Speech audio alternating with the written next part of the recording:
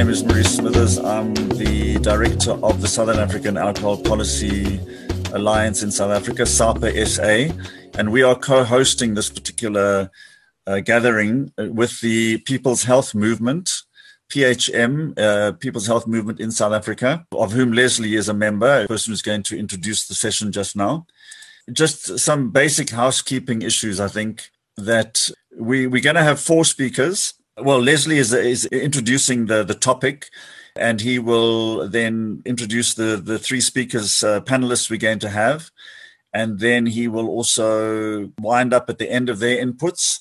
We will also ask Safura Abdul Karim, who has worked a little bit in the sector, to begin the discussion after the panelists have spoken, maybe just giving a brief insight into what she's doing, but then also kicking off with questions or comments that you might have on the input by the panelists. And then at the end, we will do a wind-up. Leslie will do a wind-up of the whole thing, and we will part company. Please, can everybody mute their mic and their camera unless speaking? If I see that there's a problem with muting, I will actually mute somebody. But rather, if everybody can keep themselves muted, it'd be much better. And when you speak for the first time, please do introduce yourself and your organization. Obviously, when you do want to speak, if you can just raise your hand, and we will monitor that and then take people's comments and inputs in the order in which the hands are raised. And then finally, the panelists, as each of you are going to speak, if you're doing a presentation, I will make you a host so that you can share your screen. So if you're all happy with that, I'd like to ask Leslie London to do an overview of the session, of what we're trying to achieve and where we're going, and then to introduce the panelists. Thanks very much. Thanks, Maurice. So as Maurice said, I'm from People's Health Movement. I'm also at the University of Cape Town. So I'm very pleased to be chairing this. It's a really important session because I think most people who work in the field of non-communicable disease sort of have a vague sense it's bad to take money from alcohol. They definitely know it's bad to take from tobacco. But, when it comes to big food and big alcohol, sometimes it's not so clear. I remember when I started doing my research in the occupational environmental health field, I was actually doing work with farm workers in South Africa and discovered, of course, that alcohol abuse is a huge problem amongst farm workers. And fetal alcohol syndrome is one of the most common preventable conditions in the world and very common amongst South African children. But it seemed like industry was actually quite involved in funding a lot of work around fetal alcohol syndrome. And we soon realized actually that the industry support for this kind of preventive work was easy for them to do because it didn't impact on their bottom line. It meant that they could really support programs which located the responsibility for the harms of alcohol onto the users, the women who drank in pregnancy. How bad can that be? So I think we learned a long time ago that the way alcohol industry supports or doesn't support certain kinds of research can play a very important role in legitimating a status quo. And that's why it's really important for us to have this session today to look at conflict of interest, because university researchers, academic researchers, NGOs are all faced with shortages of funds. Maurice and Adila were just talking before the meeting about some of the NGOs that face closure. I know that health committees, community activists in Cape Town want to do something about violence, and there's the alcohol industry offering them funding. It's very hard for them to turn it down. So the aim of the session is to help give us a sense of what the issues are, why it's a complex and wicked problem, but also what we can do about it. We have 3 speakers. We have Gail Amul from the University of Geneva Institute of Global Health, who will talk first about her work in East Asia related to corporate social responsibility and how that undermines evidence-based interventions to address alcohol. We'll have Amina Saban, who's a postdoc at University of Cape Town in South Africa, who has done some work around how universities have or haven't actually have policies to manage alcohol industry funding when it comes to research and other activities in the university, and how conflict of interest is or isn't managed. And lastly, Melissa Mialon, who's from France, who is part of the Global Network on Governance, Equity and Conflict of Interest in Public Health, a co-organizer who will speak about her experiences and particularly also how we can manage conflict of interest. So that's my introduction of the speakers. So I'm going to hand over to Gail first, who is going to share her perspectives on her work in East Asia. Over to you, Gail. Thank you. I'll be talking mostly about the experience here in Southeast Asia, and I'm speaking from I'm the secretary of the Asia Pacific Alcohol Policy Alliance. I'm also a PhD student at the University of Geneva, as Leslie has mentioned, and I actually just joined a research startup here in Singapore called Research for Impact after 5 years in the National University of Singapore as a researcher.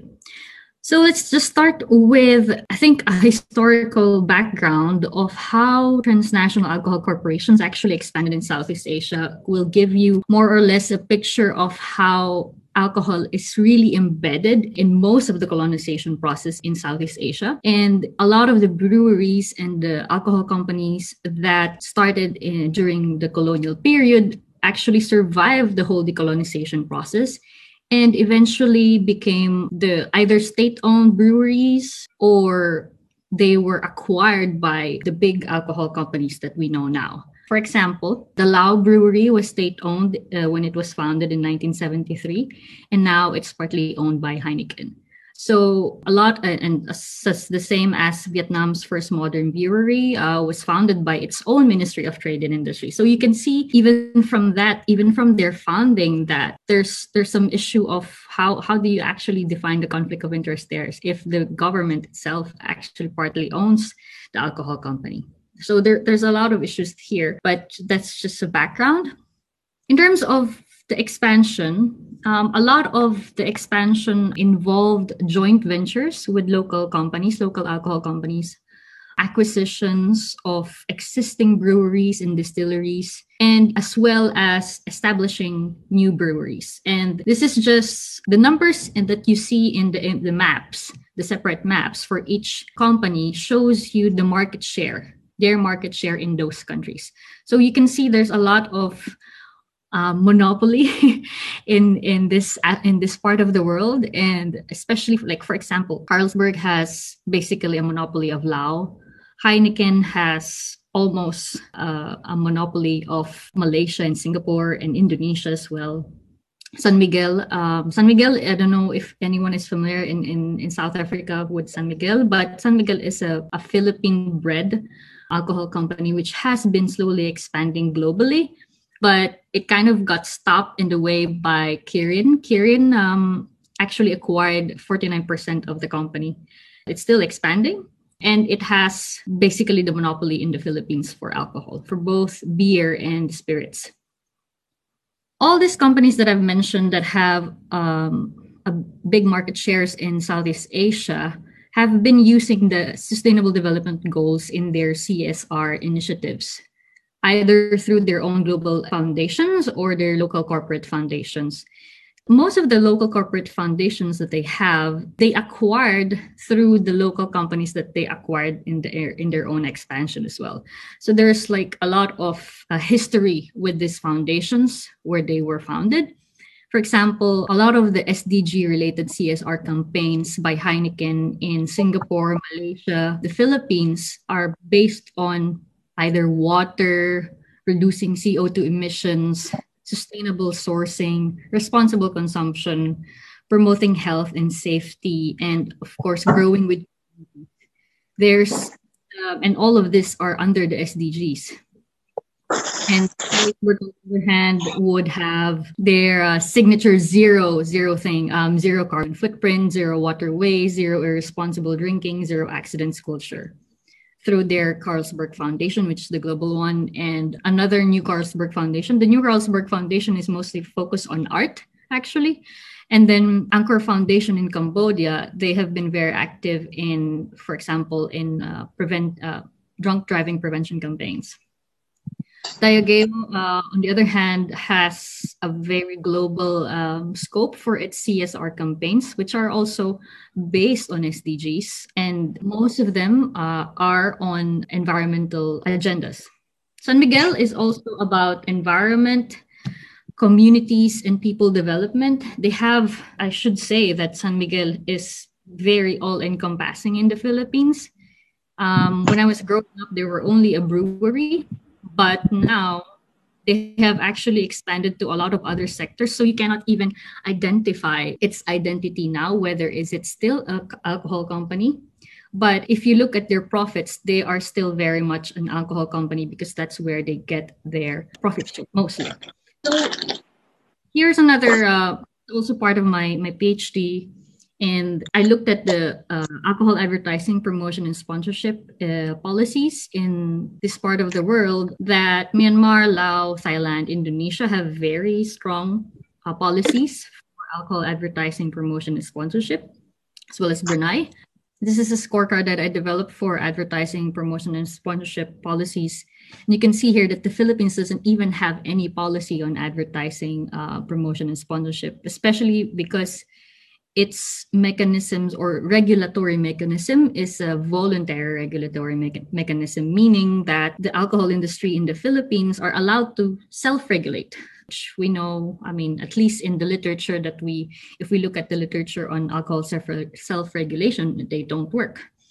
And also that's the same with, for example, Malaysia, Singapore, and Cambodia, where they have basically Cambodia has its own problem because it developed its own advertising code with the alcohol industry. That's just one example.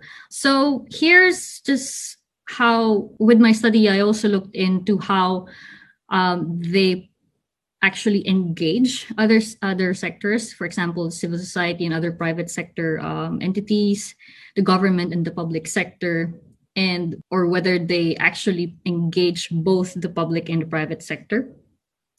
Almost all of their activities engage either or both. This kind of points to the fact that there's still a lot, engagement with the alcohol industry is very much accepted in this part of the region. And it's a problem that we have to face. And in Apapa, I just joined Apapa last year, so it's still all like from my own research, it's troubling. But we can see that the partnerships is very common, but they also have direct donations and direct funding of specific initiatives. This is also common in South Africa, and it's also common in this part of the world in Southeast Asia. So just for an example, Heineken, which has acquired Asia Pacific Breweries in 2012. So Asia Pacific Breweries has its own foundation, and they set up its own water education fund. And this was about 300,000 Singapore dollars for water education research and outreach. And they are focused mainly on water conservation management. And they sourced this through a partnership with a Water Research Institute and the government's utilities board and a university in Singapore, the National University of Singapore. There was no clamor for this. There was no argument against this. This was actually lauded. It was featured in Eco Business and all of that, and it was seen as a very good example of public-private partnership. Another example is Carlsberg Myanmar's Illicit Trade Conference, where they actually held a conference on working together to tackle illicit trade. And this involved the Deputy Minister of Planning and Finance and also the Dutch ambassador and a lot of other big names in terms of from the alcohol industry and delegates from government ministries. Another example, this was in 2017 when Diageo launched its Road Safety for Sustainable Cities initiative. And it involved not only the University of the Philippines, but also the UN Institute for Training and Research. If it's like the UN doesn't also have issues with partnering with the industry. And they see road safety initiative for cities as something, it's a 2-year partnership for them, actually. And they all involve educational films on drink driving. And it was also in partnership with Samsung, where they have like virtual reality technology where you can see what happens when you crash or something. So very elaborate. This is one example of San Miguel Foundation's donations to government agencies in the Philippines. And they do this through legal deed of donations. So they are not seen as sponsorship or anything, but they are like legitimately considered donations. For example, 126 million peso worth of mobile X-ray units for the Bureau of Customs. It was clear in the deed of donation that the acceptance of the Bureau of Customs of the X-ray screening units would not form any partnership or joint venture between the San Miguel Corporation and the Bureau of Customs. Another example is them donating 50 units of BMW motorcycles to the Philippine National Police. And the Philippine National Police, specifically the Highway Patrol Group. And they were very happy with this because this was the first time that, or only time maybe, that they receive high-class motorcycles as donation. Marketing part, it's a very it's lauded public-private partnership between the Singapore Tourism Board and Heineken's Asia Pacific Breweries. I took this photo last year of a bus in Singapore, basically advertising Tiger beer bottles. And this is not just a local advertising campaign. It's not just a local marketing partnership. It's a global marketing partnership. So you can see here where and Singapore Tourism Board is basically, they said that they're using Tiger because Tiger is the icon for Singapore. You can see there, okay, you really want an alcohol, a beer to be the icon of Singapore. Or there are so many others, but I guess because it's born here, as they say. Another issue is how foundations become revolving doors or open doors for a lot of government and private sector people to be involved in philanthropic or CSR activities. For example, the Board of Trustees of the Asia Pacific Breweries Foundation includes the officials, like current officials from the Singapore Food Agency, the Public Utilities Board, and the Ministry of Foreign Affairs. There's also their advisory committee includes officials from the Ministry of Social and Family Development, National Arts Council, Ministry of Culture, Community, and Youth. So you can see where conflict of interest there lies. Another example is the San Miguel Corporation, and where their board of directors includes a lot of former government officials, including commanders of the Philippine Army, consul generals, a former speaker of the House of Representatives, which is the lower house of the Philippine Congress. And then we have the former Solicitor General or the Minister of Justice from way back during martial law in the Philippines, where he was also provincial governor, and another former Chief Justice of the Supreme Court, and of course, a former Secretary of the Department of Finance to complete the list. As almost to the end, the CSR initiatives, and especially those that use the SDGs, have remained acceptable and even welcome in Southeast Asia despite the obvious conflict of interest. And the the SDGs. The SDGs has become a tool for the alcohol industry to legitimize their role as a stakeholder in all of this sustainable development goal processes and initiatives. And they have also used the SDGs as a tool for the alcohol industry to build a corporate image that gives them that good public image. And this is problematic because in the SDGs, part of the SDGs, SDG 17 involves partnerships. And they took that as very seriously, that, okay, we'll do partnerships, public-private partnerships. And this gives us problems in terms of how do we monitor this public-private partnerships, especially when their partnerships with alcohol companies can be laden with a lot of I think the term is I scratch your back, you scratch mine. So I think Melissa would have more suggestions for this, but way forward from my end as a researcher as well is that I think there's more a bigger need to monitor the alcohol industry and flag conflicts of interest, especially when we see how the industry is expanding in the region or in the country, flagging CSR that can be detrimental to public health objectives, and also FLAG when they're lobbying against evidence-based policies for alcohol control. And also FLAG advertising, promotion, and sponsorship, because this is where they have a lot of loopholes. And of course, social media. Right now, everyone is on social media, especially the young. And when the young sees how normal public-private partnerships with the alcohol industry is, there's that image that, oh, it's okay to drink. And there's also, of course, we need to support global initiatives. There's the WHO Safer Initiative, which involves all the NCD best buys for reducing alcohol harms.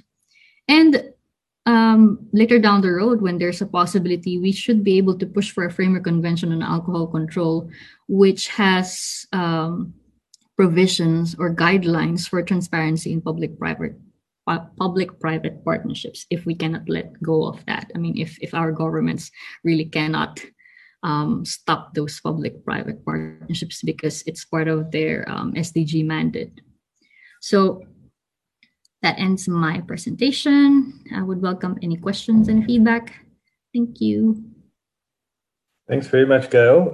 That's really interesting. We'll take about a few minutes for questions, if there are. While people are thinking, I'll just make a comment.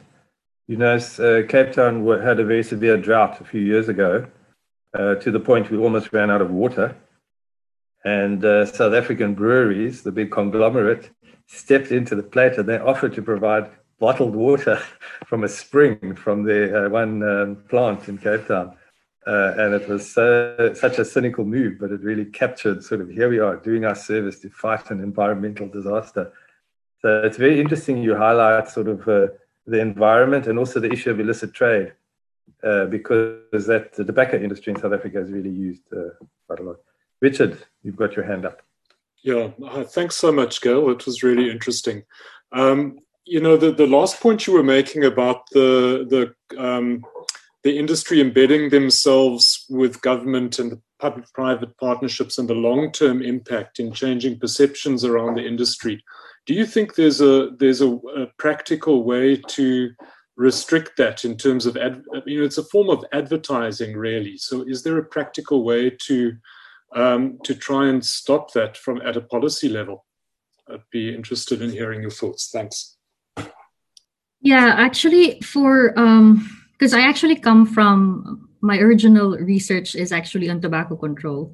So I think the most important thing that we can extract is that the Framework Convention on Tobacco Control has given tobacco control movements or organizations the room to promote restrictions on corporate social responsibility and sponsorships of the tobacco industry. So if there is room for us from civil society and from researchers to push for something like that, then maybe there would be hope for restricting all that, limiting public-private partnerships between the government and the alcohol industry. Okay, thanks, Gail. I think we're probably going to have to move on because we do have 2 other speakers. So thanks so much for that input. It was really good, and I'm sure we'll come back to many of the points. I'm going to ask Amina Saban now to step up. Amina is a postdoc at UCT who has been doing work on alcohol or policies on conflict of interest in relation to alcohol at research institutions and universities. Okay. Thanks, Leslie. Thanks, Morris. So I was asked to speak about some of the work on research ethics and conflicts of interest with which I had been involved.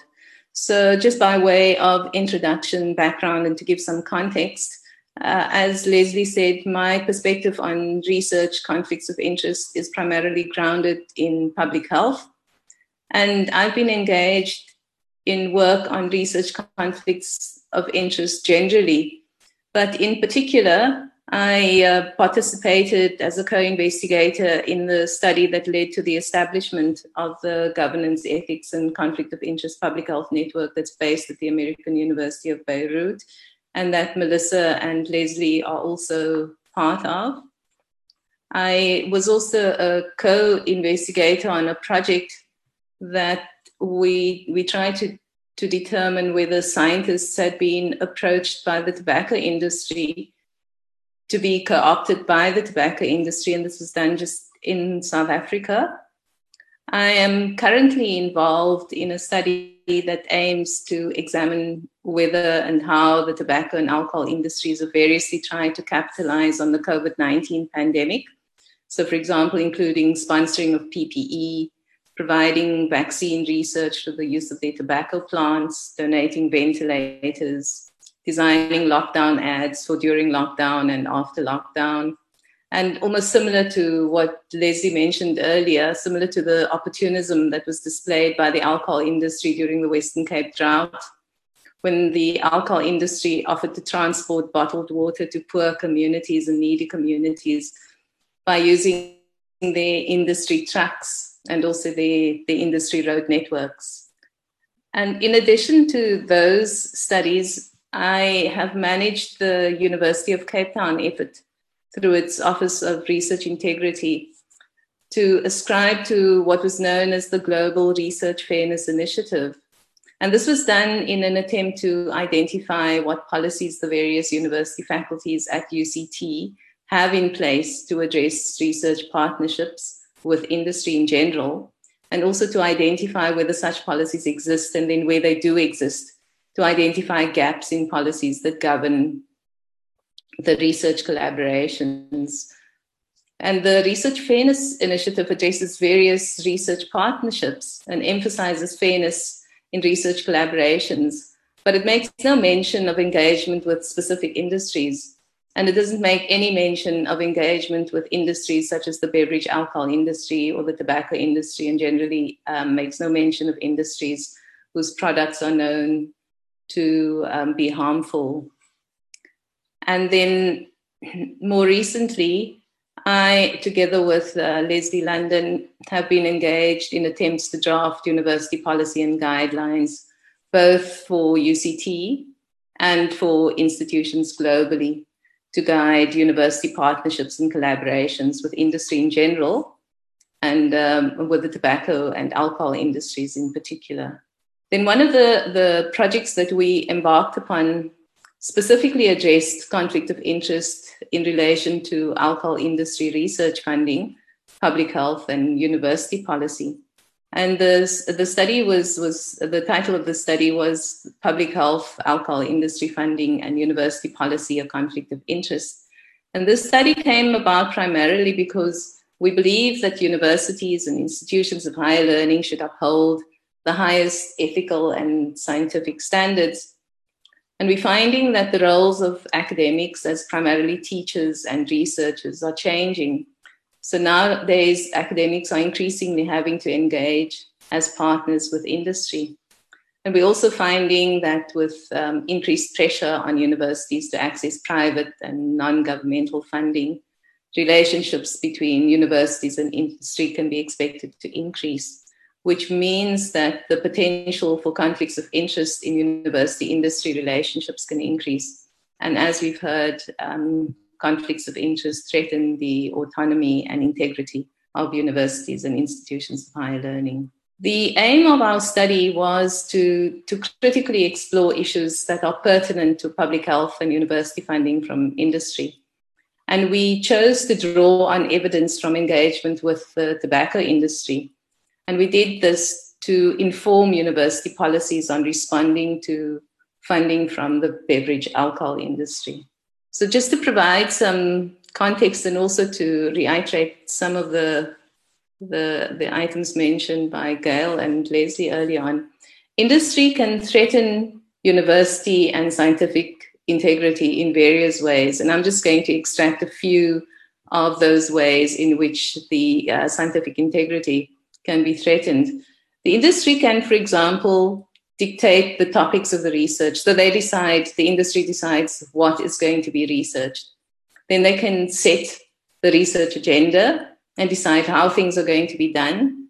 They can manipulate the research design to suit their own needs. They can suppress research in poorer countries and promote research in wealthier countries. So they're more likely to maybe do research in countries that can afford the products that they are producing. The industry can also influence the research outcomes so that the outcomes reflect positively on the industry. The industry can try to delay or suppress publication of the findings of the study to suit their own needs.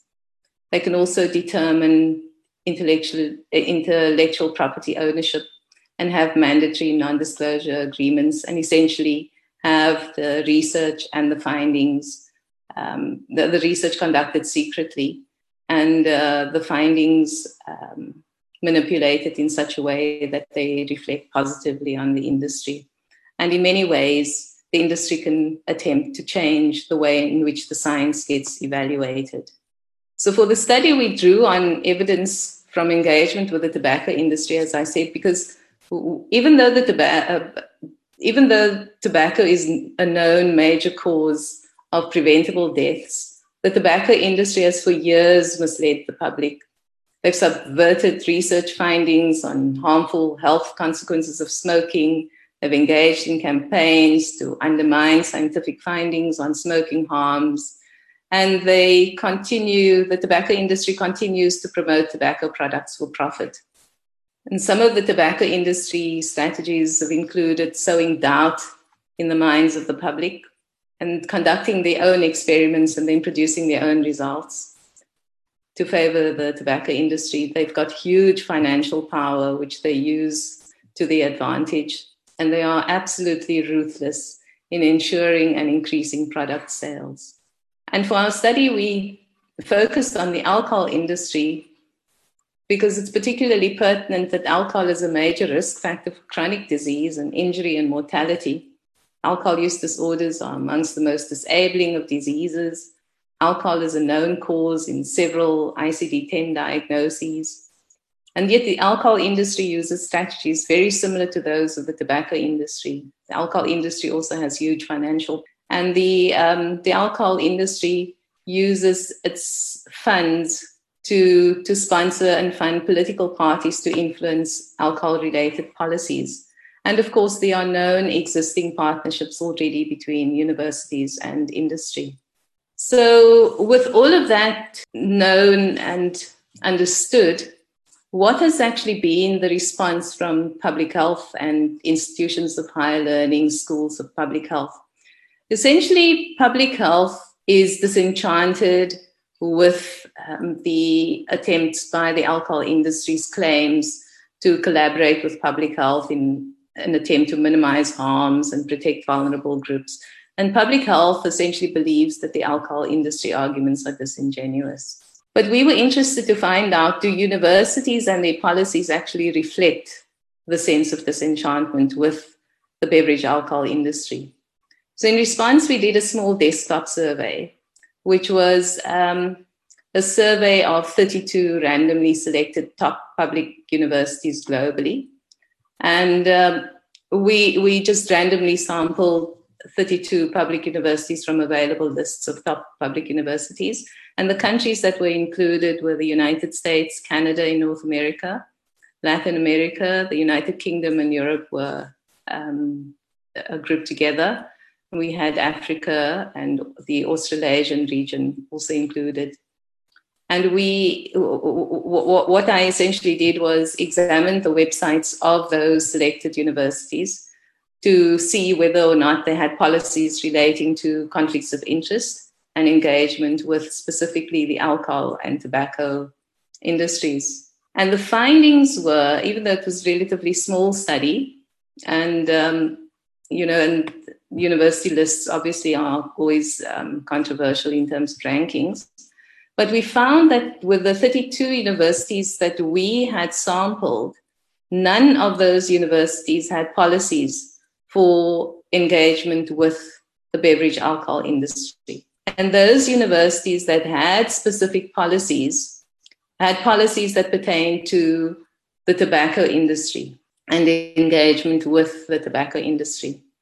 And those universities that had policies in place for engagement with the tobacco industry had their policies vary in their prescriptiveness. So, for example, you'd find that there would be a university that would be very clear about this university does not engage with the tobacco industry in any form, by no means. And then you'd have another university that would say that they would try to manage engagement with the tobacco industry in the event of the tobacco industry offering monies for research purposes. And other universities would say that that particular university has a policy in place that the university will not invest in any companies that are associated with the tobacco industry. But over and above all of those, we found little, if any, evidence of mechanisms that attempted to ensure any adherence to policies that were in place on the university websites.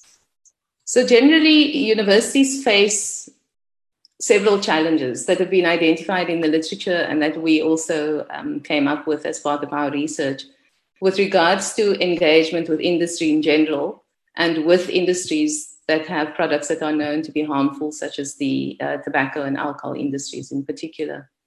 And I just want to highlight some of the challenges that we identified and some of the recommendations that we came up with and that the literature mentions. And the first one is one that Gail and Leslie mentioned earlier on, which is that government is essentially disincentivized to address any issues regarding any activities that are disingenuous on the part of the beverage alcohol industry, because government receives tax revenue from the beverage alcohol industry. And although it might sound like a big ask, considering what's been happening, but what's required is essentially ethical governance and a review of associations between government and the beverage alcohol industry. Another challenge is that the beverage alcohol industry often demands secrecy for its engagement with universities through its intellectual property agreements and non-disclosure agreements, as I mentioned earlier. So we would recommend that there be mandatory disclosure of any engagement with industry, and particularly with the beverage alcohol industry and the tobacco industries. And this would be done in the name of academic freedom and knowledge sharing in general. Another challenge for universities is that often universities have no clear policies with regards to their engagement with industry. And when there are no policies in place, it makes room for unethical engagements with industry. So it's important that universities develop clear policies and also incentivize adherence to those policies with regards to engagement with industry. And as I mentioned right at the beginning, universities can expect to have a decrease in funding from government, and therefore universities can be expected to increase their engagement with industry. But it's important, considering the potential for reputational damage to the university when the university engages with industry that's disreputable. So universities will have to take into account what, essentially comes down to a cost-benefit analysis that needs to be conducted in some form in order for them to decide whether it's actually worth the cost to their reputation and the scientific integrity if they're wanting to engage with that particular industry for that particular purpose of research. And then lastly, one of the main challenges that universities face is that industries such as the beverage alcohol industry and the tobacco industry often prey on poor universities with poor scientists that are under-resourced and naive and emerging scientists. So it's important that universities attempt to provide some kind of education for their staff, and especially emerging scientists, and provide support and protection for their staff. So we recommend that universities draft clear, unambiguous, frank, to the point, generic policy for research engagement with industry. And these policies that are developed by universities must have a focus on industries that produce products that are known to cause harm And these policies need to be based on principles of research integrity and harm reduction. And universities should put in place mechanisms to enforce the policy. And one of the things that was mentioned as we were writing up the study was that you can use a carrot or stick approach, where you essentially incentivize people to adhere to the policy or punish those in some form who choose to ignore the policies. And where there are partnerships that already exist, and there are partnerships that do exist, then policy should be drafted as to how to manage any of those conflicts of interest. And conflicts of interest can be anticipated, before any impropriety even occurs. So in the event of a particular engagement being possible, the potential for conflict of interest needs to be examined. And then it's possible that the potential for conflict of interest can be diffused, or it can be minimized, or it can be, you can choose not to engage with that particular industry. So forward thinking in this whole process of accepting monies for support from industries that produce products that are harmful. One can anticipate where this can go, and you can eliminate the potential for conflicts of interest. So, just to conclude, pardon? I'm going to interrupt you because we've gone way over time. So I wonder if you... I'm at the end. I wonder if you could keep the last comments for when people ask questions. Oh, okay. Okay, because... Right. So just to conclude, I think that it's always going to be that policies relating to conflict of interest are not going to be perfect. And scientists can sometimes choose to ignore them, and sometimes they don't filter down from the institution. But they're still necessary, and they're still useful to preserve research integrity and to protect the reputations of institutions, scientists, and protect scientists from predation by industry. Thank you. Thanks. I'm sorry to cut you short, but I have to cut you short. And you can see there's a question to you in the chat. Maybe you could think about it in the meanwhile. When we get around to the general discussion, you could respond to that question. So thanks so much. Okay. We're going to move on directly to Melissa Mialan, who's well known as a researcher in the field of conflict of interest. She's published extensively. She's also been leading webinars for the GECI PH network, and she's going to speak to us about her experience, but also some of the ideas around how we could manage conflict of interest, and some of the points have already come up in our earlier discussion. So over to you, Melissa. Thanks very much. Okay, so thanks, Maurice, and thanks everyone for the invitation first. I am a researcher, so I'm a French and Mauritian, but actually working as an honorary research fellow for the University of São Paulo, Brazil, and I'll start a research position in Ireland from January. I have no conflict of interest. All of my research is funded by public universities, the WHO, PAHO, and civil society organizations that don't receive any fund from harmful commodity industries. I think before going any further, I wanted to maybe articulate the different risks that are associated with receiving corporate funding or working with the alcohol or any other harmful commodity industry.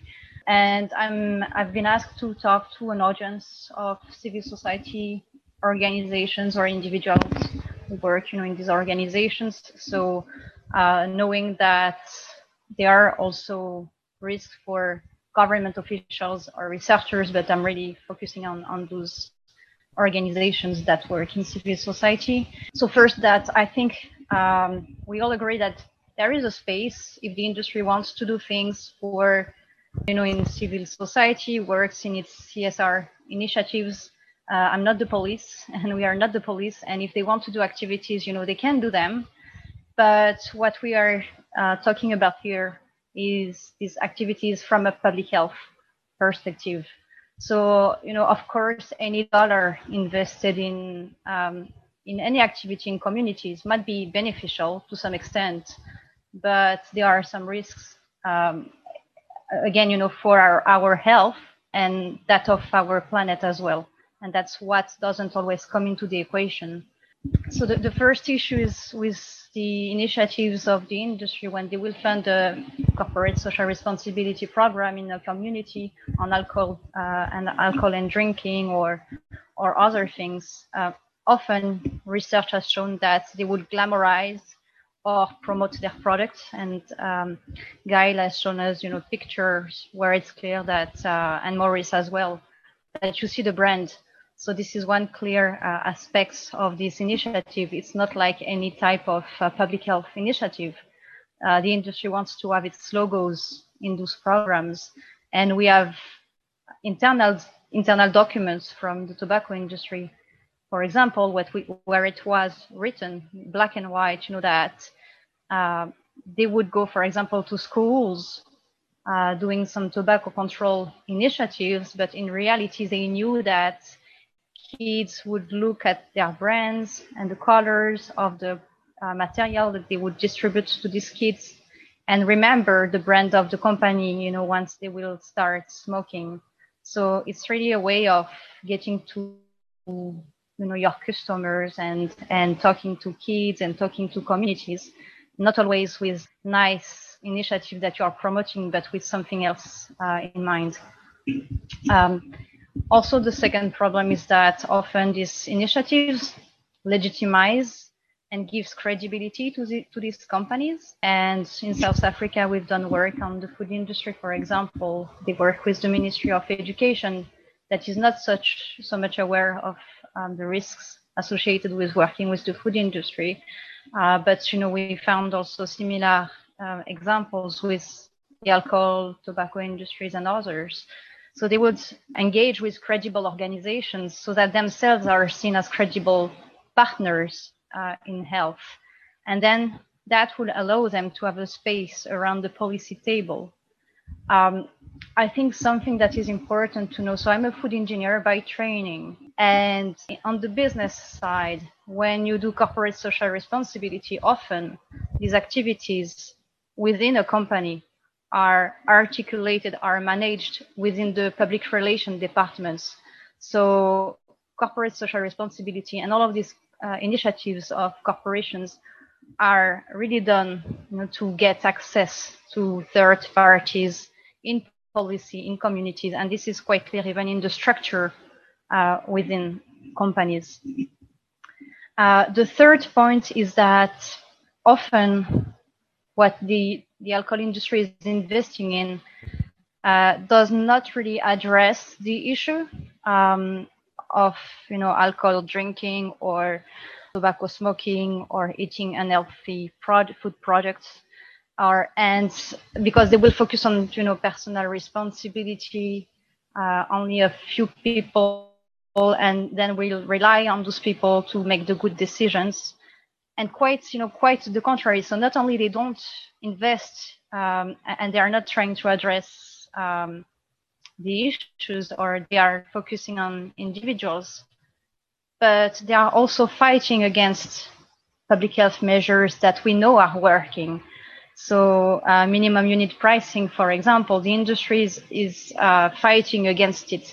So when the alcohol industry goes to civil society organization and says that we want to have a drink driving program and we are keen, to spend money on that with you, then, it must be understood as a broader issue that, they are focusing on certain things, but fighting at the same time against others.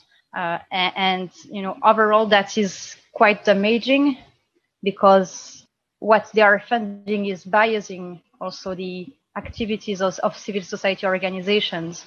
So if civil society organizations have money to do a drink driving program, then they will not invest in an advocacy effort, maybe to push for a the introduction of minimum unit pricing. So by giving the alcohol industry and others, by giving money to these communities, they are shaping our agenda. If corporate, yes. I'm just checking that you don't have any slides that you want to change, because you put that your your front slide up. Thank you. From the start. No, not yet. Yeah, it was just like, yeah, not yet. So and I will just finish, the introduction with that is that also something that corporations also say that they participate, and invest in communities. But if they really wanted to help, they would pay their taxes. And there is evidence that they don't pay the fair amount of taxes and they're doing tax evasion. In a democratic process, that's how decisions are taken. People pay their taxes, and then, as a population, by electing people who decide, then we select what issues are more important or less important. So companies could start by, paying their taxes if they really wanted to help public health. So now I'll, I think it was important as well before starting on the solutions to make clear that there is a difference between industry influence and conflicts of interest. So here on the left side, you can see I've represented the industry, and on the right side are public health professionals or civil society organizations. So when there is a contact between that organization and the industry, then it's an influence on part of the industry. But when someone working in government or anywhere else decides, for example, to take shares, become a shareholder in a company, then that's the conflict of interest, and it may have nothing to do with the industry. It might be a personal decision, and not a decision that has been influenced in any way by the industry. And I think that's important to understand the difference. For example, so in the case of conflicts of interest, you have certain solutions to address it, which lay at the personal or organizational level. For the industry influence, it's quite different. And an example of influence where there is no conflict of interest is when the industry goes to school and share education material with children. The child has no conflict of interest, but obviously it's what the industry is doing is influencing these children and his environment. So here I will be talking about solutions, what can we do to address everything that we've discussed about. And this is the result of a scoping review that we've done. We found that there are 4 different types of mechanisms that could be used to address industry and all sorts of industry, not only alcohol, but we looked at tobacco, food, pharma, oil, the oil industry. So they are all using more or less the same practices, and the responses to address these practices are also very similar. So first, you can have more transparency. You can open the window on what's going on. So it's the first step so that people understand what's happening. You need to know what are the practices of these corporations, who have a conflict of interest, etc. The second step is the identification, monitoring, and education about these corporate influence and conflicts of interest. So it's not enough just to know what's happening and have a database of conflicts of interest. You must be doing something with it, and you must check also that corporations are transparent enough. So Coca-Cola, for example, the company had a database of all of the researchers that they funded, and they say, well, look, we are so transparent, we are working to help, and we understand that the influence on science by our company is something that we should be talking about. So we have this list of researchers that we fund. And then there was a study on that. And in fact, it appeared that Coca-Cola only displayed 5% or, shared only 5% of the people they were really working with. So it was only at the tip of the iceberg. They were not very transparent about everything they were doing. So then the third possibility is the management. So instead of saying, okay, we are transparent or we just disclose what everything is doing, we educate people about the industry influence, we could also manage. And that's what Amina has discussed. So you put some boundaries around that influence or around conflicts of interest. In certain circumstances, you can't, for example, have a say in a discussion, or in certain circumstances you can't go and visit certain professionals if you're a person from the industry. And then the fourth, so we know that and that's very much happening in tobacco control because of the Framework Convention on Tobacco Control. So in some countries that have adopted very strong tobacco control policies, the government could not endorse CSR initiatives of the tobacco industry. And that's one way of protecting public health officials and public health policies.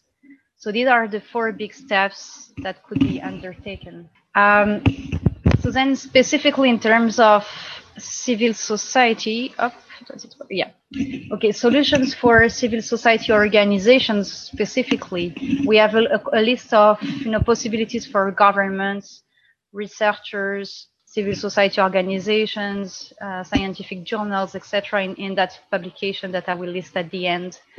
But here I have copied the information that we have for civil society organizations. I think it's important to start with a policy or a code of conduct about who you accept funding from, and if you have any bans on certain industries like the tobacco industry or arm industry or pornography industry like the World Health Organization, for example, has. Then how conflict of interest will be addressed, reported, documented, etc. There should also be a policy on, if you accept gift or solicitations from companies, how do you address it, and understanding that it may influence your objectivity and independence. And then there are some rules that, the money might not, be accepted if it constrains your capability to do your work without the interference from this company. Or if the work that you are proposed to do with that company is inconsistent with the rest of your activities. Civil society organizations could also have governance workshops, and where these issues are raised and discussed. It could be the public disclosure of funding and fellowships, awards, and other things that are received from corporations, and any agreements. So not only a policy, but also, of course, being transparent and public about it. And I've just and of course, some civil society organizations are also critical in doing this exercise of monitoring the activities of corporations and educating the public about these different things. So that's also one thing that civil society could be doing. On the right-hand side, I've just listed a few examples of civil society organizations who have addressed or discussed the industry influence. So in the UK, for example, the Royal College of Pediatrics and Child Health has a statement on its relationship with the formula industry. The World Obesity Federation has, a conflict of interest on and ethics policy. So you have some examples in the publication that we did the scoping review of universities, civil society organizations, and others who are trying to address these issues. The main problem that we saw when we did that scoping review of all of the possible mechanisms to address corporate influence on public health is that we don't really know what works or not. There is not enough evidence on that. So we push for the introduction of conflict of interest policy or transparency, but we know that sometimes it's counterproductive. Transparency, for example, has not addressed the issue of corporate funding. It's not because you say, yes, I'm paid by all of these corporations that it changes anything. So there is a need also for more, and I think it's good when a group introduces such policies that then it could, the influence of corporations on that specific organization is measured before the introduction of the policy and after. In terms of solutions, I think it's important to consider all types of mechanisms and not just transparency and management. Again, and for tobacco control, prohibition in some cases is quite, important and has made a difference. There is a need to continue identifying, monitoring, and educating about that influence, and also for those of you who are discussing that industry influence and conflict of interest, it might be quite complicated to discuss these issues. So working as part of through collaborations or networks, we found it was helpful, because if organizations work in isolation, then it becomes complicated to say no to industry influence and no to industry funding. And I just want to finish, very, very briefly to say that what we've discussed today, the industry and alcohol industry influence on public health, policy and communities, is to be understood as something that we call the commercial determinants of health. So these are all of the practices of corporations that may have, an impact on our health and population and planetary health. That, it's not just the industry, it's also sometimes people from the government who are receiving that funding or who have conflicts of interest, as I said, and sometimes the industry has nothing to do with the decisions of government officials. This is called the elites theory. So people, from the industry and government officials, I have shown, and others have shown in different studies, that they grew up often in the same places, and are part of the same social class.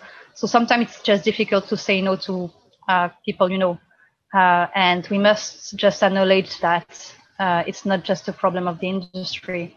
Then there is also a need for more synergies, as I've said just before, between academia, civil society, and also the media. Understanding that conflict of interest and political influence are just one piece. So we haven't talked of, Gail has touched on that, but marketing are also a problem. The product itself is a problem, and there are other issues. And it's not just alcohol, as I think we've stressed it enough. It's also tobacco and other unhealthy commodity industries. So when you think of this funding and industry influence, it should be understood for not only the alcohol industry. Of course, that's the core of our discussion today, but it's also very true for other industries. Thank you. Thanks so much, Melissa. That was really interesting, and it's a really good basis for discussion. We'll take a few minutes for questions before we move to Safura. Melissa, if I can just then make a comment.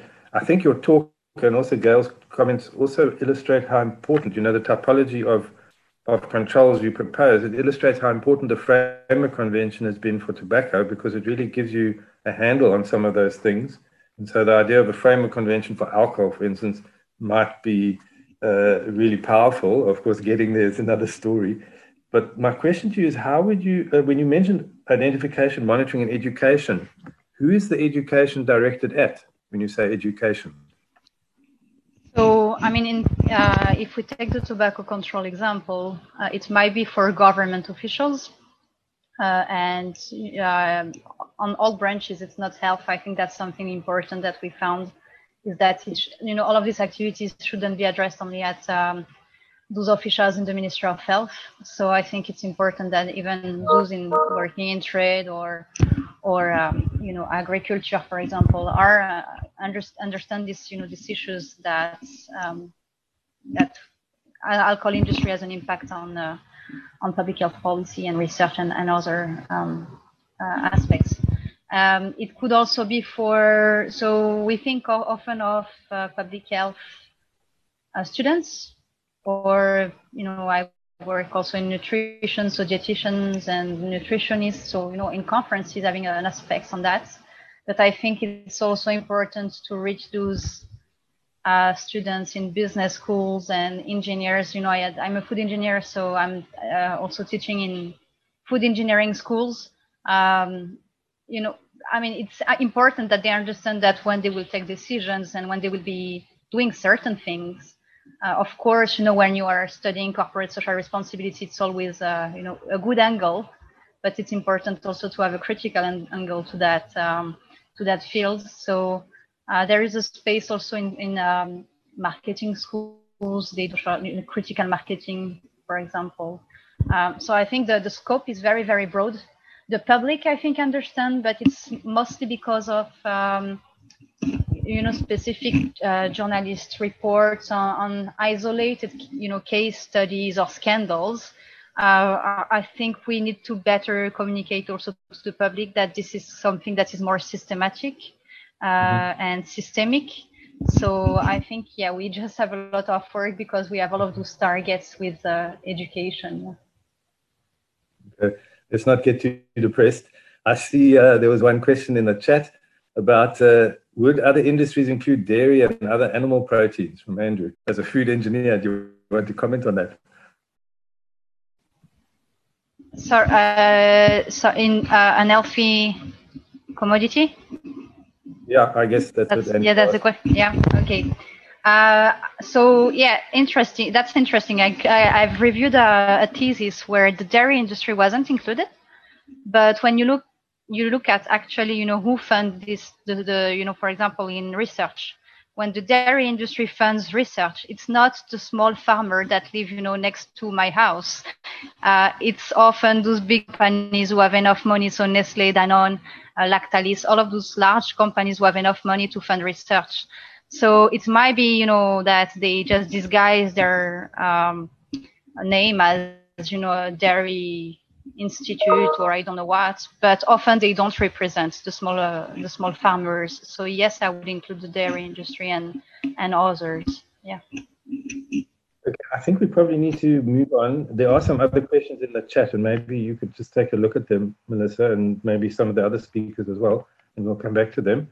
But maybe to hand over to Safura. Thanks, Leslie. I think one thing that is very striking to me is the cross-cutting nature. I'm not an alcohol researcher. I largely focus on sugar-sweetened beverages. And all of the things that have been discussed today, I feel like you see it in our field as well. I think you see a lot of cross-cutting where, for example, big industries are funding water research or water CSR, and you know, they're using large amounts of water and contributing to climate change. So you see the same thing with alcohol industry, not just sugary beverage industry. The one thing I just wanted to share with everybody was just a recent study that we conducted, which is going to be published pretty soon. And it was related to South Africa's sugary beverage tax, and the role of industry-funded research in that was enormous. We had 3 bits of industry-funded research that was submitted, largely around the inclusion or exclusion of fruit juices. And of course, it was funded by the Fruit Juice Association and or fruit juice industry, and uniformly found that fruit juices should be excluded. And that was one of the most influential contributions to the policy, because in the end, one of the major changes was the exclusion of fruit juices. So I think as much as we see it in alcohol, we're going to see it also in non-alcoholic beverages. And the final thing I just wanted to raise is I think there's a need to think about conflict of interest in a cross-cutting way, because it is affecting many different sectors. And just to sort of flag, the World Public Health Nutrition Association has a very interesting conflict of interest statement that doesn't just cover unhealthy commodities, but also covers, for example, arms. So they won't allow any research that's funded by arm industries and tobacco and industries that otherwise contribute to climate change. So I think it's industry-funded research, not just within our own sectors, but how is it affecting research about how is funding in with regard to, for example, alcohol. It's also about what they're not funding. Are they diverting our attention from syndrome? And the same can be said of the amazing panel, and just so rich, full of information. So thank you very much for giving me the opportunity to make a... Thanks for us. I think that's really been a very rich discussion. The floor is open for any comments or questions or observations.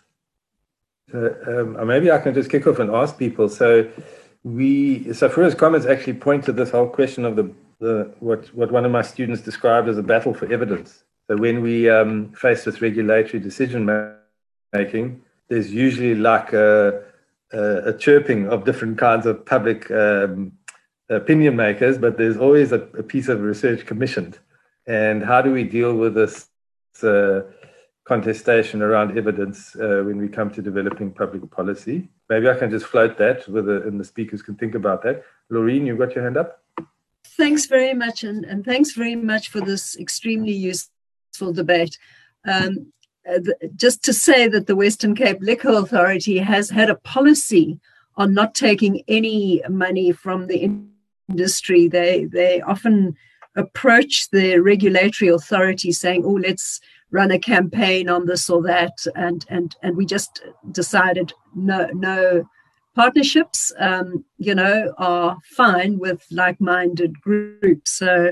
So just to say that I think that prohibition thing is quite an important one. Just, Leslie, I know you were involved with the UCT statement. I'm also of the Western Cape, and there are often approaches made to the university which are particularly attractive during a time when government subsidies are dropping drastically. And so instead of reinventing the wheel, it would be extremely useful to point to some work that has already been done, something that is some kind of generic statement that we could adapt. And I think that would speed up such policies, at least to be debated at university councils, Senate, and so on. So I think, if we could circulate those sorts of things, it would be very helpful. Because money is going to be tight and research work needs to be done as independently as possible, whose money is clean? Which industry? And I don't know, maybe if money goes into a pool, an anonymous pool, and is dispensed by the university rather than individuals, when the annual report comes out in maybe size 2 font, they can acknowledge Nestle, alcohol industry, McDonald's. I've seen Western Cape having McDonald's and Coca-Cola logos on their recent work, which they had to fight to get off because it wasn't seen as unhealthy food. So I just wonder what's the cutoff, because we've got to be pragmatic, and there is a grey area, and it's a very difficult moral conflict of interest borderline. So some distance between the research work and so if there's some distance between the research work and the actual research, the funders, something. It's not easy. No, thanks, Andrew. That point is well taken. And where do you get clean money? Well, you'll hardly ever get clean money, but I think Melissa's presentation is suggesting there might be situations where you would say no completely, and there'd be other situations where you would put a lot of firewalls in place, and that's what is tricky, is deciding when and what. Are there any other comments or questions? I just want to... Identifying which funding or which funders is okay. I had a recent conversation about this because the question was what about the funding from the government that comes from the taxes from alcohol and tobacco and all the other harmful industries that they are taxing? Do we consider that as not good money? So there was that question that was like, right, yeah, where do you draw the line? So it is good that was raised here. And I would also want to know what the others think, because on my end, if it comes from taxes, if it comes from the government funding research, then for me, it's fine. Even though, because you cannot identify the taxes, right? Like which money actually comes from when it goes to the government. So that was just my thought about that. And I tend to, I tend to agree with that. So sorry, Leslie, I don't know if, did you want to talk now? No, go ahead, Melissa. No, just that I think, that's, the difference between that is, chosen democratically. So, if then the money goes to the government, then it's government officials, maybe surrounded by experts who decide, where the money should go, which is quite different that, even if it was, and we have examples in the food and the tobacco industries, even if it was, a tobacco industry, a tobacco company funding an organization, and then the organization says, well, we are independent, or you're not because you are entirely dependent on this industry. For a government, it's quite different because the taxes come, yes, from the alcohol industry, but it comes from everyone. We all pay taxes. So the decisions that the government is taking is not coming from just one and the same organization, and in that case, an harmful commodity industry. So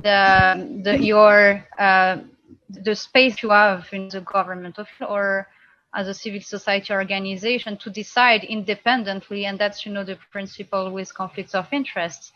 Do you keep your independence and your integrity, and can you still be working in the public interest if you take that money, and what you decide to do with it is highly important. So a government official receiving, even if it's taxes, it still works for the government. Its primary, job is to serve the public. If you work for a civil society organization entirely funded by the alcohol industry, or 40%, coming from the alcohol industry, you can wonder who you work for. Yeah. Leanne, I see your hands up. Is it on this point? Because maybe you can just wrap up this point. No, go ahead and wrap up the point, Leslie. It's on a slightly different point. Okay, so I think in South Africa, we've had a long discussion about setting up a health promotion foundation, which would be independent and would be funded from tax. And that's exactly what we see as solving, well, not solving, but providing a solution to this problem, that when industry is producing harmful commodities and it is wanting to put money into CSR or whatever, it should go into a pot which they don't control. So that pot is not, the decisions about how that pot is spent is not a decision for them. They can claim it as CSR, they can say they paid so much to government, but the decisions about who gets the money and what it's used for is not their decision. The decision of either government or independent experts. And that's the model that would be applied. Of course, it is not in that pool, but that's kind of what the discussion has been in South Africa. I think, Leslie, if you can just wrap. Just just to add something, I think also the difference with the taxation is that it's compulsory. So it's not up to the industry to decide, we will invest, 1% of our money in that specific project. So, and there is an example, a very good example for the pharmaceutical industry, because they are funding their own clinical trials, which is very problematic. So in Italy, there is a tax on pharmaceutical companies to the government, and then the government conducts the clinical trials. And I think that's a very good example, because then, the tax is not, it's voluntary taxation, not a voluntary, sorry, mandatory taxation. So all companies have to invest in that. And then the work and the research is done by, independent researchers. So there are good models in place. I think I just add another model for that. Sorry, Leslie. The Thai Health Promotion Foundation is a good example of that. And I think if South Africa wants to have a model, I think that's one place to look at, because they've been very successful with that. There are a lot of people on this call who know about the Thai Health Foundation, because we discuss it a lot in the Health Promotion Foundation discussions. So yeah, it's very much on the cards. Amina, are you there? So Loreen asked a question initially about institutional policies. Are there any good practices that we could share? And so to stop people reinventing wheels. So if UWC wants to develop a policy, could they find them somewhere in a repository and build from that? Yeah, when Loreen mentioned that, one of the things that came to mind was the attempts that you and another group made to have UCT have some policy in place and then it was kind of thrown out. So I think that one needs to benefit from one's experience historically as well. So at the moment, as far as I know, UCT doesn't have a template as such for addressing, receiving funding from the alcohol industry, and has some kind of policy in place for funding from the tobacco industry. But I think it's definitely something that we should try to consider if we are going to have some kind of generic policy, say for UCT, that can be used as a template for other institutions like UCT. So just to fill in, yeah, Melissa? Yeah, no, I've shared in the discussion a document, because as part of the review that we did, we found, we looked for the best practices from across the globe. So for universities, the University of Sydney, there was a small group that was led by Lisa Barrow, and she works on the pharma industry and tobacco industry. So she has developed a very strong policy for our group, and that was one of the best examples we found. So I've shared it, but then there is also, I've shared the supplementary material where there are policies for government bodies and universities and different branches of civil society, etc. That's maybe you can maybe tap into the example. Yes, yeah. Thanks, Mel. But I think that it's not a question of there are no policies.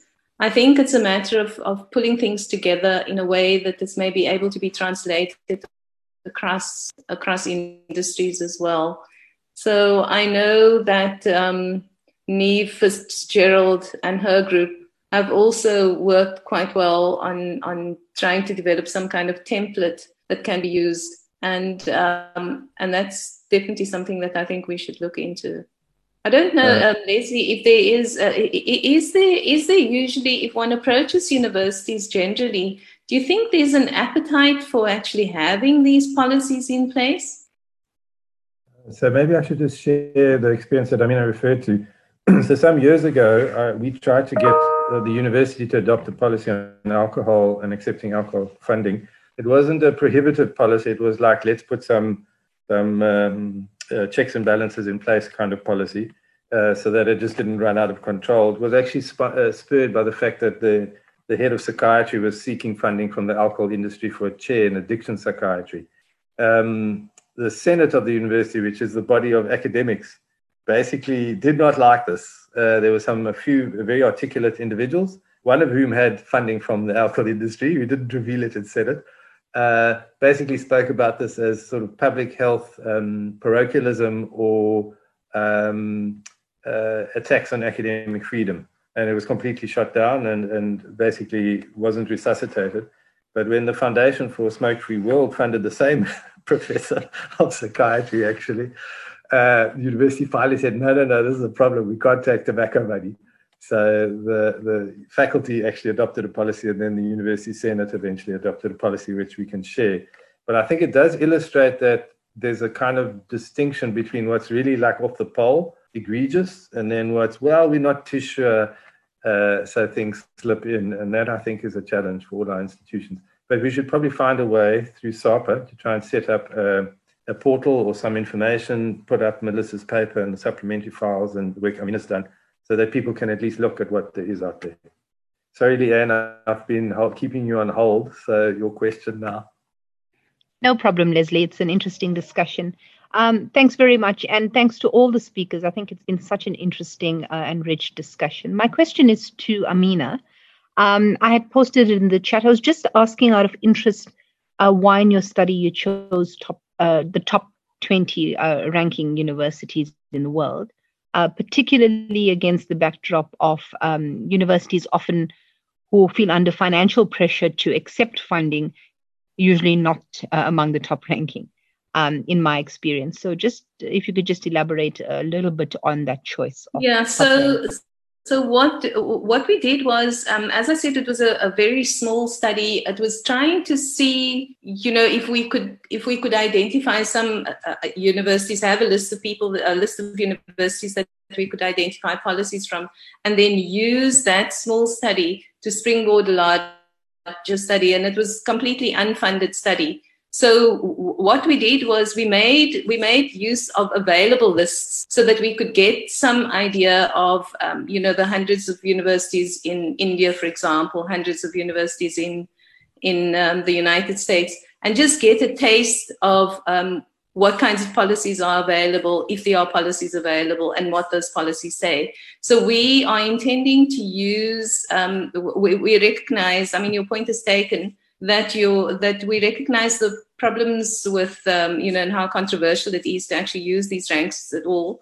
And in fact, I was just reading an article in Nature where the whole issue of ranking seems to be contested, and new means of identifying rankings should also be identified. But you're right, it's more likely to be the so-called poorer universities that would be maybe more tempted to take industry funding across the board. But that does assume a lack of some conscience on the part of the university. So I think that it would be maybe inappropriate to assume that when universities are under-resourced, they would have less of a conscience taking money from industries that produce products that are potentially harmful. I think also the problem that Amina mentioned was that it was quite hard to get off websites what the policies were, and probably for better or worse, whether it's true or not, but the sort of higher ranking universities might have more organized websites or more up-to-date websites. But the chances of finding anything, if it was there, would probably be higher, but there's no proof of that. The other thing is that university websites are often structured in such a way that when you do your sampling the way we did, and you look at the university website, you often find that particular information is only available on the intranet. Mm-hmm. So you as an outsider can't really get in. So there are going to be obstacles that one is going to encounter. And I think that, it would be an approach to identifying policies would probably be better to have some kind of footprint in that country and identify the details of the policies for institutions in that way, so that you have people on board, who can assist with identifying the policies. Because I think when one looks at the website and you see there is or there isn't a policy, in many ways, you because the websites are all structured differently, in many ways, one university is very easy to find their policies. In another university, it's very much more difficult. So one doesn't often know what you miss. You only know what you find. So in the event of one claiming that there isn't an available policy, the chances are quite good that you might be wrong, that the policy is buried somewhere else and is not accessible to you in the way in which you are actually structuring your search. So for research of this kind, I think it's also important that one develops a methodology that would be able to cover those kinds of obstacles when one searches for the information on policies. Thanks, Amina. I think Adila, you had your hand up. Thank you for very interesting presentations and questions that we have to think of. I'm just weary that the conversation, and this is not a criticism, but that the conversation is going the direction of academia and researchers in universities. As somebody that comes from civil society and a practitioner, we have a particular challenge. There is no money available for social good. And the industry is exploiting this in different contexts. In South Africa, for instance, around the issue of GBV, they know that it's a national priority. They know the government don't have money. And so they have chosen to put the effort, the CSR money into that sector, and is creating division in the sector. So the united voice that we had a year ago is now beginning to not be as united. because you have people that was at the forefront of the total shutdown movement now taking money from the industry and partnering with them on that. For me, the question is, how do we take the lessons that you've learned? How do we translate that into practical guidelines and advice for civil society who's really struggling, but who to a large extent is about the only group of people that is delivering on the ground, because government, particularly in the South, do not have the resources to address some of these issues. And then I just wanted to say, Melissa, I think the elite theory, thank you for raising that, because I think the All Boys Club, where you have schools where your politicians and higher social classes get educated, that's where they form these allegiance, and that influences how in later years we have your political elite and your economic elite having connections. We see this even though our current president and Trevor Manuel didn't belong to this club when they were growing up, but that is exactly what is influencing how policy is being directed, given both of their relationship with the alcohol industry. Thanks. Well, they might not have grown up in that club, but they certainly joined it. Absolutely. Leslie, I can't put my hand up. Can I just say something? Yeah. Yeah. No, I was just thinking when we were talking about this, about this issue of where NGOs get money from and so on, and thinking about also how governments relate to these issues. And we had an interesting scenario in 2010 where it appears that our government, I think largely influenced by the thinking of the World Health Organization, took a decision in November of 2010 to advise all departments in government to not enter into partnerships with the alcohol industry, because they said, and this was done through I think it was pushed by the Department of Social Development. And the reasoning was that if they as government take money from the industry, it compromises their ability to do to carry out their legislative responsibilities, which I thought was a very insightful approach. However, it doesn't seem to have stuck, because even though departments were reminded in 2012 in a letter that was circulated by the Department of Social Development, reminded of this policy, increasingly government has actually been entering into these kinds of partnerships, which is, and that's where we are at the moment, unfortunately. But the point I was thinking about was, if we did in fact have a government that had that view, it would probably be much easier to then get that government to understand the need for some kind of health promotion development fund, maybe through excise tax or various other taxes, which could then enable civil society to be able to do its work, because they would obviously understand that civil society would itself not want to actually enter into partnerships with the liquor industry, and therefore it would become incumbent on government to see what they could do to assist NGOs. So I think that is a goal that we can, particularly in South Africa, we can strive for, if we can persuade government to go back to that position. Well, so Maurice, you've suggested one response to a wicked problem. Melissa also spoke about education, and it's also the voice of civil society that needs to be pushing government as well. So it seems to me there's a basis for a campaign of some sort with our partners, and this seminar is maybe one little part of it. But certainly the trade unions, many of those organizations need to kind of be the partners, the parties who are saying that this kind of cozy relationship between industry and government is a problem, and that's what we need to work on. Leslie, can I just comment on Adelia's comments?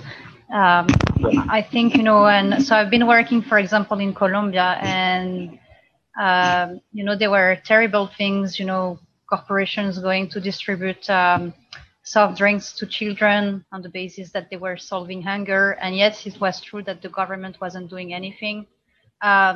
So when, journalists discussed about, so it was a very isolated area of Colombia where these things were happening. When the journalists from the capital city started to discuss, of the industry doing all of these things, the community itself was, mad at the journalists because the industry stopped its activities and there was no one instead. The government didn't fill the gap and these kids were left, without food. So it's, a highly, highly sensitive issue. And I think, that's why I was mentioning the fact that it's not just the industry. And I think we should be also asking our governments, why they're not filling these gaps and why they're not responding to the basic needs, like education and food and sanitation. So we must understand that communities, need also these basic things. And if the industry is the only one to respond to that, we must find solutions for them or advocate along with them so that they're not left, and it's not just, pushing outside the industry is one thing, but then, if they are dying of hunger because no one helps them, then it's also problematic. So thanks, Melissa. So I wonder if I can pick up on one of the earlier comments. I think, Gail, you mentioned the idea of a framework convention on alcohol. So would that be a basis for like a public campaign that would mobilize communities? It's a very abstract thing, a framework convention. But in public health, there's been a group lobbying for a framework convention on global health as a right. And so maybe, using this as a tool for advocacy and for mobilizing that communities have a right to a safe environment, which would include this kind of prohibition on corporate influence over the things that affect their lives. I don't know if I can put that out for a suggestion. And also maybe pick up on Safura's comments about, can we learn anything from other sectors about, what has worked to counter this collusion? Any comments or suggestions? Yeah, I think, as I mentioned earlier, the example of the Framework Convention on Tobacco Control and the lessons that a possible framework convention on alcohol control or a framework convention on global health, I really don't care if whatever comes up, as long as they are made or negotiated under the WHO to make sure that the public health objectives, global health objectives are there. And that would include reducing alcohol harm and all the other issues that we've been confronting with unhealthy commodities. But yeah, if you look at the guidelines that the Article 5.3 has in the Framework Convention on Tobacco Control, they have very specific guidelines on how to deal with donations to the government from the tobacco industry. So, distilling all these lessons, and there are a lot of lessons from the implementation of the Framework Convention that the alcohol NGOs can also adapt. And it's like how, for example, although this was only in for example, in the Philippines, what they did with the taxes that they have. I'm going back to the taxes because that is one thing that I think we need to focus on in terms of advocacy. Because if, for example, in the Philippines, what they did was the taxes would go for programs for universal health coverage and also health promotion. So if on that point, then that means that civil society organizations can also have access to that funding in a way. Yeah. So, and that's one thing that we can raise or advocate for. Okay, so that is essentially the argument around ring-fencing funding that comes from taxes for promoting health or preventing alcohol-related harms or corporate influence, keeping them out, etc. Are there any other comments? We're sort of nearing closure, so I'm probably going to have to wrap up soon. Any of the speakers want to make last comments? Sorry, to Philip, who's desperately trying to raise his hand here. Sorry, Leslie, what were you saying? No, Philip was asking how to raise his hand because nobody doesn't know how to get the attention. Speak before the speakers finish off. It's over to you, Philip. Yeah, sure. Can you hear me? Yes. Yeah, good. Thanks. Yeah, thank you very much. It was really great to be part of this discussion, and there's quite a lot of stuff that has come out and very, very helpful for us. But I just want to echo what Adela has pointed out when she came in. As from the civil society, certainly we have a challenge around issues of resource mobilization. And that's why, for example, excuse me, for all of us who are basically members of the SAPA, we have an understanding and the policy that we shouldn't get any funding from the alcohol, neither the tobacco industry. So what I was just reflecting when she was sharing, and what I've seen from my own experience here in Zambia is that basically what the alcohol industry is doing is to use power and control, which is very much enshrined in politics, because their mechanism of power and control is much also supported by the government structures, because I think that it is also another way of perpetuating this issue of the philosophy of divide and rule, where they know that as much as civil society will get involved, for those of us specifically who are into this issue of advocacy and practice around alcohol, our governments are very, very certain that there are very few cooperating partners that will put money into supporting alcohol work, because the outcomes and actually the practicalities of the project implementation sometimes is not guaranteed because of the waves of politics and all that. So they are aware very much that actually whatever work that is being done by the civil society will be compromised, because the alcohol industry has got a lot of money. They have gone into alliances with traditional leaders. They have taken up our small-scale farmers by supporting what they call entrepreneurship in new farming, and they're supplying them with a lot of things. So in that way, they are using this issue of power and control, and you see that they are also siding with some government institutions which equally are very, very vital for the civil society to fight for that space. For example, having manipulation of the broadcasting and cooperation, which is a very, very instrumental tool. They are showcasing their CSI works that they are doing. They are showing the donations they are making during COVID. They have manufactured sanitizers with their labels. They have also distributed farming inputs, and they are showing all those to the people. So in other words, what I was trying to say, and they're also donating breathalyzers to the road transport and safety agents.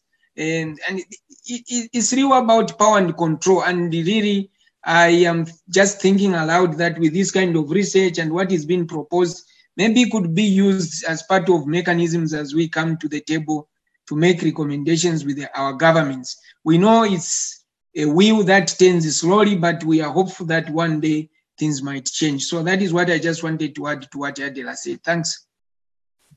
Thanks, Philip. So if we can share experiences, what is happening in Zambia to use in South Africa, and what is happening in South Africa to use in Zambia as evidence when we come to policy, and in fact around the world, that would be one way of strengthening our campaigns.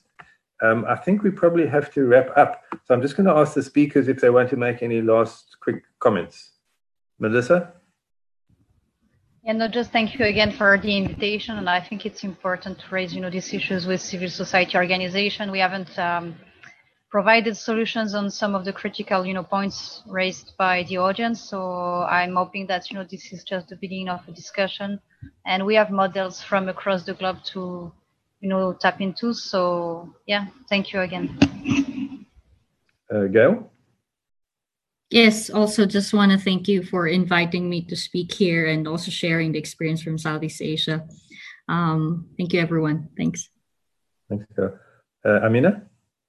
Yes, thanks, Morris, and whoever else was involved in inviting me to speak here today.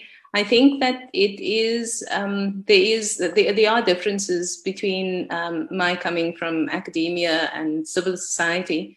organizations like SAPA, but I do think that we can inform each other.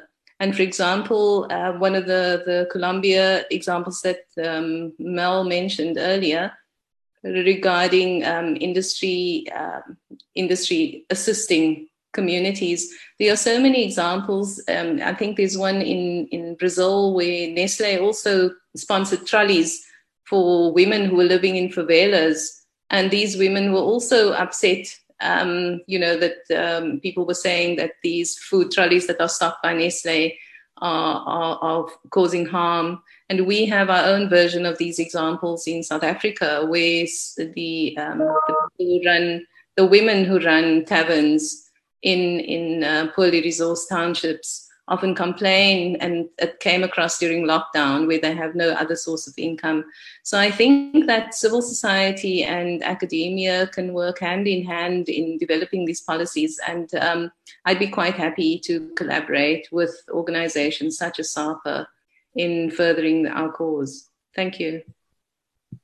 Thanks, Amina. Safura, do you want to make any comments?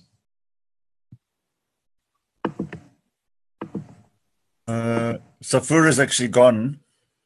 Okay. So I want to thank all the speakers. I've made the following kind of wrap-up comments. So what I've observed, okay, is there's a set of things that we should be doing relating to pushing our institutions. So our universities, our government departments, our other institutions, through our lobbying, and maybe sharing experiences, whether it's a portal on policies that SAPA sets up, or through the GECI PH network, or through Melissa. If we share sort of what there is out there on policies, maybe it'll make our life easier. Secondly, I think there's a whole lot of work to do with mobilizing communities and strengthening community voice.